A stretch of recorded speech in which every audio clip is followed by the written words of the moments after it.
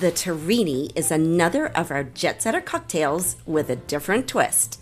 Now, we've mixed wine with bourbon in our Zintini. And we've added cheese to a martini in our espresso Parmesan martini.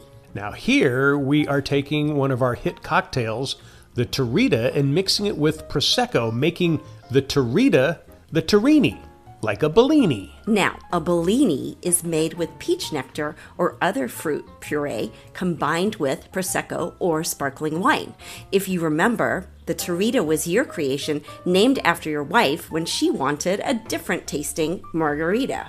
Now, the difference was the big surprise ingredient, apricot brandy, that gives the Terita a creamier, nuttier taste. So, we add 2 ounces of the burnt smoky añejo tequila with 1 ounce of triple sec and 1 ounce of apricot brandy. Then we pour in 4 ounces of Margarita mix. We used those ratios to fill a chilled pitcher of Teritas to get a bunch of Terinis. Now, the Prosecco we chose is the Kirkland brand from Costco that has a classic light and refreshing taste. We went with a wine glass rather than a champagne glass. The more, the merrier.